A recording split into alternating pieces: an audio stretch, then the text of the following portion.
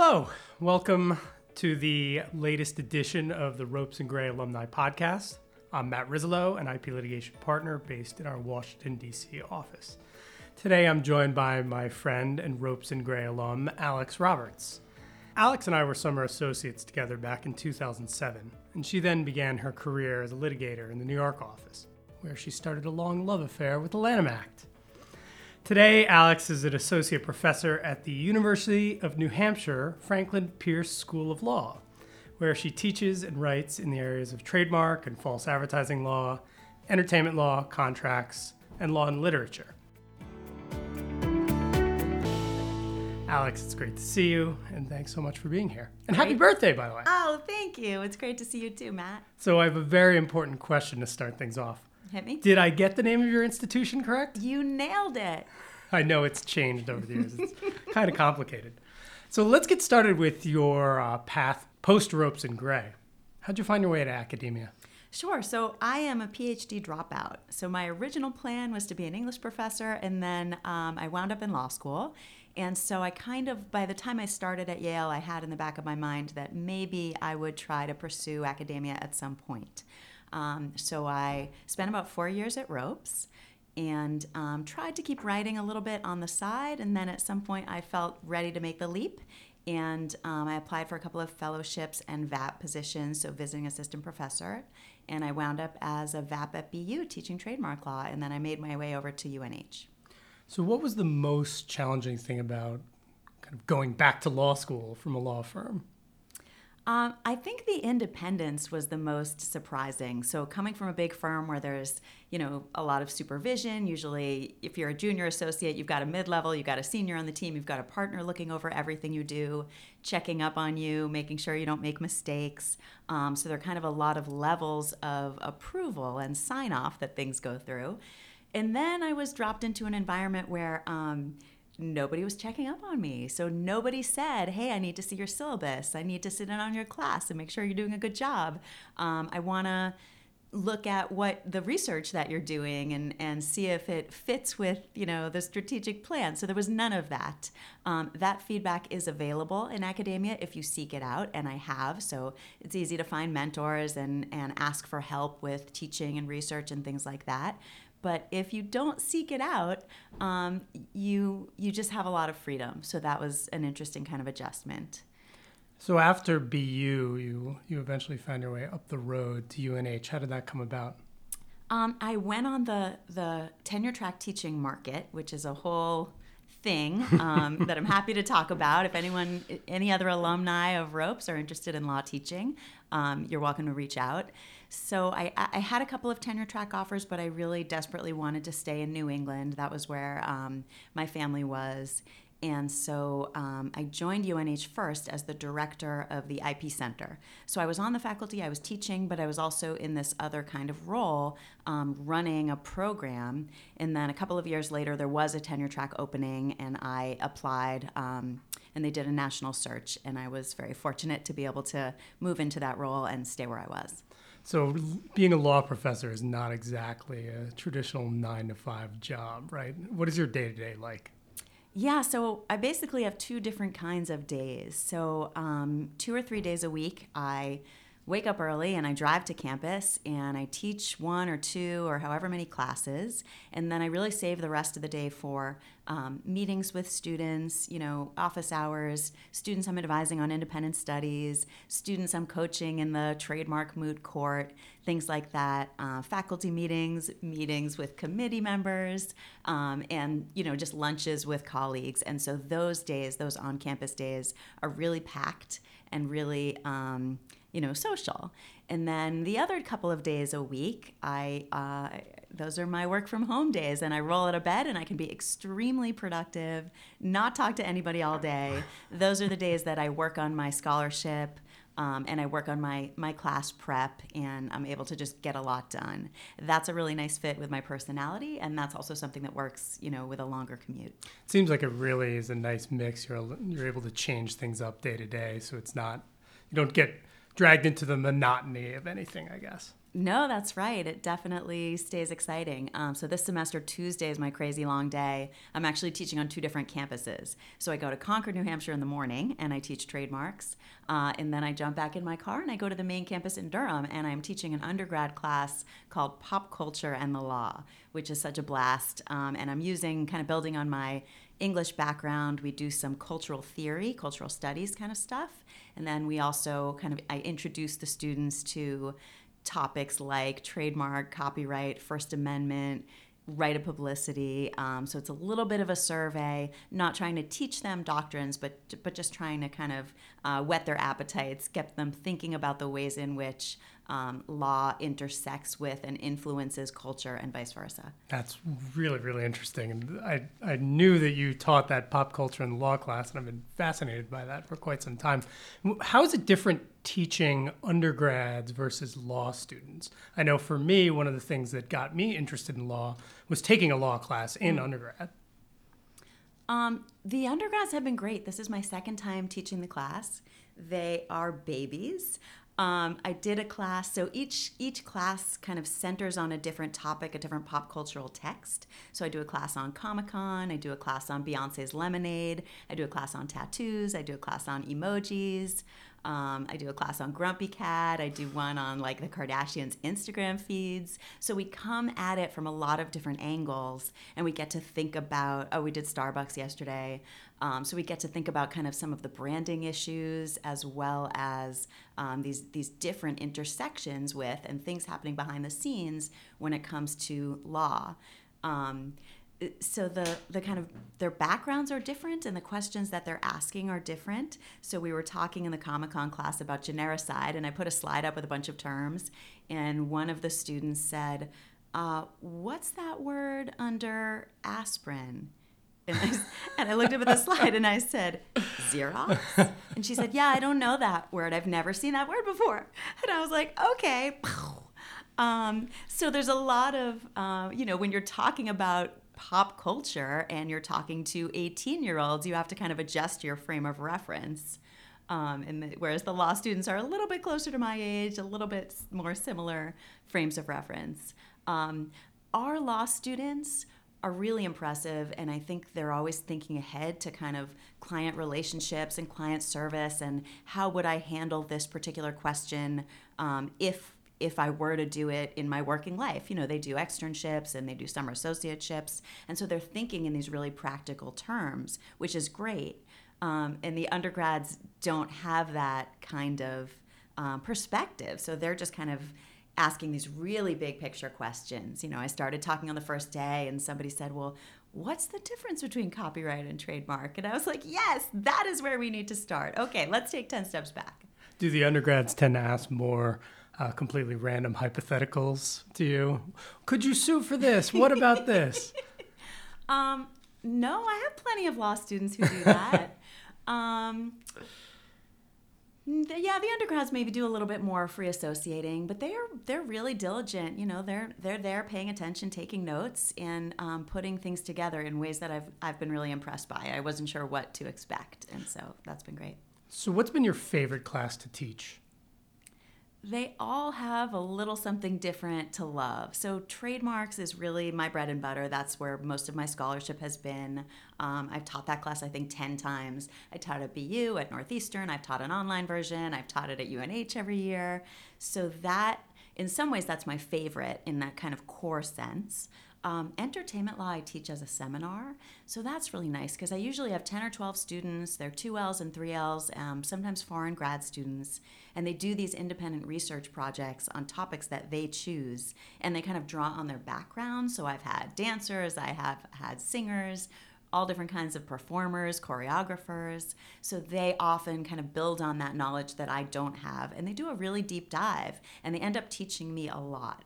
So that's been really cool. I've taught first-year contracts, which I love for completely different reasons.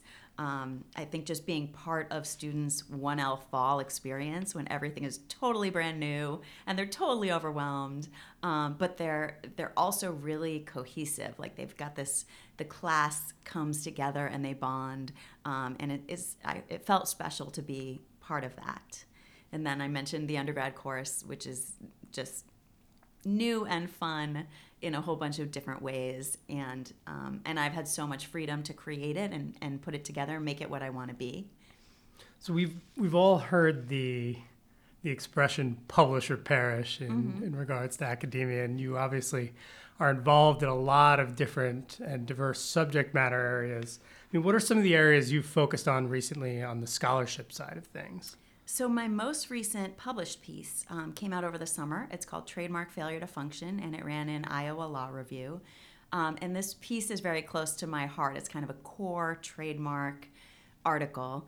And it's about failure to function doctrine. So the very basic threshold requirement that in order to earn protection as a trademark or trade dress, something has to be used in a trademark way. In order for consumers to recognize it, to understand that it's functioning as a trademark. And there are certain kind of indicators that we can look for that help us say, yes, something's being used in a trademark way, or no, it isn't. But a couple of things that I focused on in the paper. One is that I think there's a tendency to pay a lot more attention to distinctiveness, inherent and acquired distinctiveness, and kind of ignore the role of use, the way in which something is used, but that interacts with distinctiveness, so that actually influences the distinctiveness analysis in a number of ways. So what I really advocate in the article is just for courts and for the USPTO and for lawyers to pay more attention. And the piece has made a pretty big splash. So I have had a lot of feedback from practitioners, and it's great to kind of do work that isn't just pie in the sky theory that other professors read, but that actually seems to have an impact on the way that people argue before the TTAB, for example. That's fascinating. So what you're saying is that people who see some new word hit the lexicon, some new slogan, they shouldn't go rush to the PTO to try and register it. That's not going to fly. They can, but they have to use it as a trademark, right? As a source. And putting it right on the front of a T-shirt in huge font isn't necessarily using it as a trademark. Mm-hmm. I'm putting the finishing touches right now on an article called False Influencing, which is my first foray into false advertising scholarship. So the piece looks at influencer marketing and explores how it works and why it's such fertile ground for deceptive practices. And it advocates for private companies to sue each other under the Lanham Act to curb misleading statements that their competitors make via the influencers whom they hire and pay. That's really interesting. So as someone who does a lot of work in the International Trade Commission, which has a similar unfair competition statute to the Lanham Act, that's something that is somewhat music to my ears, although I imagine that some companies in those areas might be a bit hesitant to file such claims for, the glass houses problem, if you will. Right, exactly. And I think that's been one of the things maybe holding companies back. The other being that they're really just looking to the FTC to take charge and do all the regulation in this area. But influencer marketing maybe started with weight loss teas and teeth whiteners and products like that where maybe everybody's kind of overclaiming, but it's been expanding, and now I'm seeing it for Steinway pianos and Acura and different brands of cars. And so everybody's turning now to influencers, whether they are mega influencers like the Kardashians and the Jenners, or whether they're micro influencers, more kind of low level with followers in the tens of thousands. And there's just there's not much of a check on what those influencers can say or how they say it. And so it tends to be the case that companies just kind of give them some guidance and then say, go off and do your thing and post and we'll pay you, without monitoring and without really ensuring that the claims that the influencers make are the same kinds of claims that the company would make if they were doing it directly. So that's really my concern. I think there's a lot of opportunity there for deception. So I'd like to see a little bit more attention paid. That's interesting. I'm going to have to check that out. I'll look forward to reading that. Great. So you're a woman teaching in IP law, and that's been an area that has been historically very male-dominated, that field. Has this presented any sort of unique challenges for you? That may be true about the kind of IP bar. I think it's less true in academia. So I actually think we have pretty good parity, especially on the trademark and copyright side, a little bit less so when it comes to patents. But some of the founding scholars in my field are women. So Rochelle Dreyfus at NYU, Jessica Littman at Michigan, Pam Samuelson at Berkeley. Those are really some of the founders of the field. And as someone pointed out to me when I first went into teaching, two things happened around the same time. One was that schools across the country suddenly realized they needed IP programs, and the other was that schools started to realize they needed to hire women. So that was a nice confluence where we have a really good distribution. Another thing that's true about IP academics is they happen to be really supportive and really welcoming. So I've found so many great mentors. And I hear that that's not quite as true in certain other areas, right? So there are other conferences for other specialties that people go to that are a little more cutthroat. Whereas if you're presenting a trademark paper to a bunch of trademark people, they're going to engage with it in ways that are productive, supportive, kind, and really kind of collaborate to help you make something better. So the IP bar, I've found, can often be a very small world. It sounds like the IP side of academia is also the same.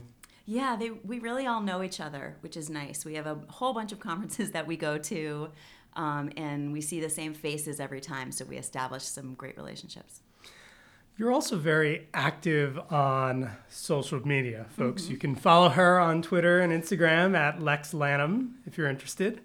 Have you ever gone viral? I have gone viral a few times. Last year, I was at the International Trademark Association annual meeting in Boston, and there was a professor-only lunch, and we were in the room with a couple of executives from Dunkin' who talked about the rebranding, talked about some other things. And I tend to live tweet in these, so I'll just share quotes and tidbits of the conversation and kind of broadcast to the world what's going on in these types of presentations.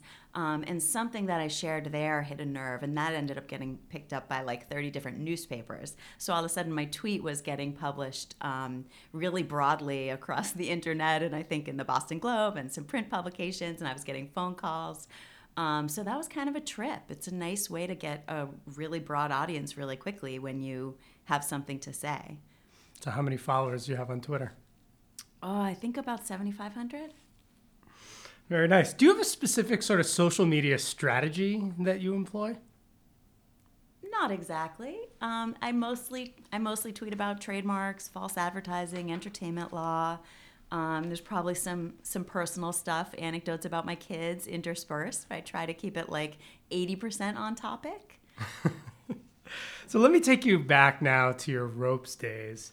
How did you pick the firm, and what group did you start working in? I mentioned earlier you were a litigator. Yeah, I am a Boston girl, and I come from a family of lawyers, so Ropes and Gray was a really obvious choice for me. Chris Austin recruited me, and I split my summer back in 2007 between New York and Boston, and then I wound up staying in the New York office for my first 2 years out of law school, moving over to the Boston office for the next 2 years. I was mostly in IP litigation, as you mentioned, but I did a little bit of work with IP corporate, and I did a little bit of general litigation. So I got to kind of work with a lot of different partners across offices, which was a blast for me. So any favorite ropes memories? Yeah, so the end of my first year, so 2009, we went to the Central District of California for a trial for Nova Biomedical. So that was like Jim Badke, Gene Curtis, Matt Trotman, Simon Fitzpatrick. I think Brandon Stroy's still around, right? Andrew Ratch. That was the team. We camped out. We took over a whole wing of a hotel, with our paralegals and our gear and our wires and our files. And with that was just like round-the-clock prep. And it was like summer camp. It was a lot of fun for me. I learned so much in those 3 weeks or whatever. And that was really my truest and best litigation experience. Having just come off a trial and still recovering from that, I could certainly vouch for the learning experience. You always learn something new at trial. I mean, whether you're a junior associate or a senior partner, there's always something that pops up that you didn't expect, and it's always an interesting experience. Yeah, if you're a first year, everything that pops up is something you didn't expect. You just have no idea what's going on, and you're kind of paddling wildly to keep up. So were there any attorneys at the firm who stood out as particularly influencing your career? Yeah, so I spent most of my last year here actually working with Peter Brody in the DC office, even though I was in Boston, on some false advertising cases. And that was pretty formative for me. We also co authored a trademark piece. And we've stayed in touch a little bit. I also really enjoyed everything I got to do with Mark Schwach in Boston. All of his work, I think, is fascinating, and he's just a pleasure to work with. And they're both really good teachers. I think Ropes is full of kind of intellectuals and lawyers who are really interested in asking broader questions, policy questions and theoretical questions, and not just strategy about client service in the moment. And so as somebody who's thinking about going into teaching, that's a pretty cool thing to be around. So is there any aspect of working at Ropes that you think helped prepare you for your career teaching? I mean, I got a lot of exposure to a lot of things that I talk about now with my students. So I got to do some transactional trademark work, some prosecution, some inter partes stuff that I draw from both in my scholarship and in my teaching, and the litigation that I mentioned. So that's been really useful. But being here was also what kind of revealed to me, I enjoyed practice, but I love teaching, and I am just feel like I've found my calling, and I'm so happy now where I am. So I remember I was working with Peter, and he pulled together a team, and we were going to start a doc review, and he gave me like 20 first years junior associates, and he put them in a room, and he said, okay, so you need to go teach them false advertising law, and then you can tell them what to do with the documents. And I said, okay. And I started working on a PowerPoint, getting my notes together, and I stood up in front of these 20 first years, and I really walked them through Section 43A1B and how does it work when you have a false ad claim under the Lanham Act. And that was like my best day. I was like, wow, I really love helping these junior lawyers understand the rationale behind what we're doing, instead of just saying, here's some instructions for doc review. These are the things you're looking for. Click on this box when you see those things. So to me, that was a little bit of an indicator that my future could be in teaching, and that it might be time to start looking for something like that. Really interesting. As a full-time professor, what advice would you have for practicing lawyers who are looking to either dabble in teaching as an adjunct or maybe even try to make a career change to teaching full-time? Yeah, those are pretty different things, although they're related. So I know a lot of Ropes lawyers do teach as adjuncts, and they're really good at it. They'll also tell you it's a ton of work. But if you're interested in getting that experience, I think you just reach out to the law schools near you and see what they need, let them know what you can offer. And we're very often looking for adjuncts, for great adjuncts, and that's a really key role to play. And it's really nice for students to be able to have that type of interaction with somebody who's on the ground doing the work, and also to kind of include that networking piece so that they're getting to know practicing lawyers who might be helpful when they're ready to look for a job. That's always been something that has been a bugaboo for me when I look at how some publications rank law schools. The number of adjuncts is often counted against them. Right. And for me personally, I thought that was one of the most valuable things about going to law school in DC at GW, where I did, is that the exposure to adjuncts, for all the reasons you just pointed out, these are the people who are doing that work on the ground every day. Yeah, absolutely. So there's a lot of strangeness and a lot that is objectionable about where those rankings come from. And I think that's a really valid point, right? So depending on the goals of the institution, depending on what the law school and the students think is worthwhile, there are a lot of reasons to value what adjuncts bring to the table. The other part of the question that you asked was about full-time career law teaching. There are a lot of resources out there now. So it used to be kind of like a secret, and you had to be in the know, and you had to go to one of 5 top schools and kind of be told the secrets. And now there's a blog called Prof's Blog, and there are a lot of great posts and even a lot of articles about breaking into law teaching. It's important to publish. So you got to have some articles out there. No matter how impressive your practice experience is, you're not going to get a job unless you have at least one, but probably 2 or 3, either published articles or articles that are ready to go out. And that can be a challenge, obviously, to make time for that. But it's also a great test of your ability to produce that kind of scholarly work, and also whether you're going to enjoy it. So if you try to write a law review article as a grown adult who is busy in practice and you find it excruciating, then this is not the job for you. With the caveat that there also are opportunities in clinical teaching, and those can be a really beautiful fit for people who have practice experience.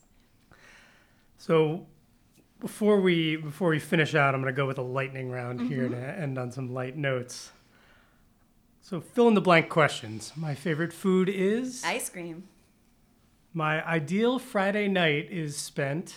Lighting the Shabbat candles, having dinner with my family, and then chasing my kids around because their current hobby is basically just sprinting around the house as fast as they can. I feel your pain there. If I wasn't a law professor, I'd be? I think I'd either be a trademark lawyer or I'd be an English professor. If someone handed me $25 million today, I would? I would give some of it away. I would put some of it in my kids' college accounts, and I think I would keep going to work because I really do enjoy it. That's a testament to you loving your work. Ropes and Gray is? Ropes and Gray is my firm.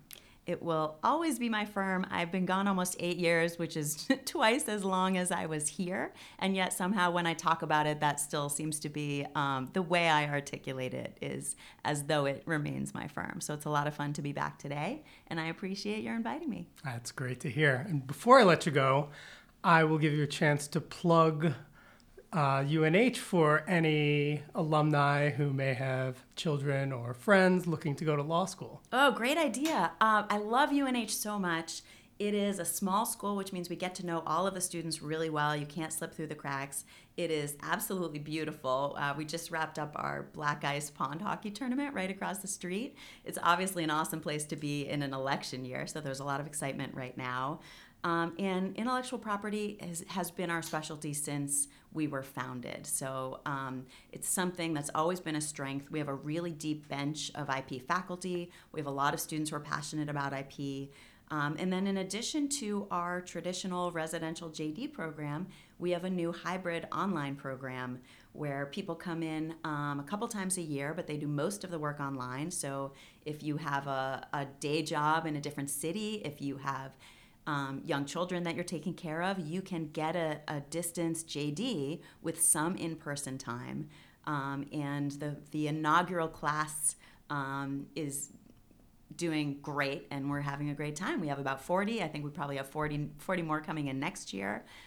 So it's been a grand experiment that I think is going really well. And anybody who has questions about UNH Law is welcome to reach out. I'd love to talk to you. Alex, thanks. It was great to see you. Thank you so much for joining me here today. Everyone, remember, follow her on Twitter and Instagram at Lex Lanham. For all of our Ropes and Gray alumni out there, please visit our alumni website at alumni.ropesgray.com to stay up to date on our alumni happenings, as well as the latest news about the firm and our lawyers. You can also subscribe and listen to this series wherever you regularly listen to podcasts, including on Apple, Google, and Spotify. Thanks again for listening.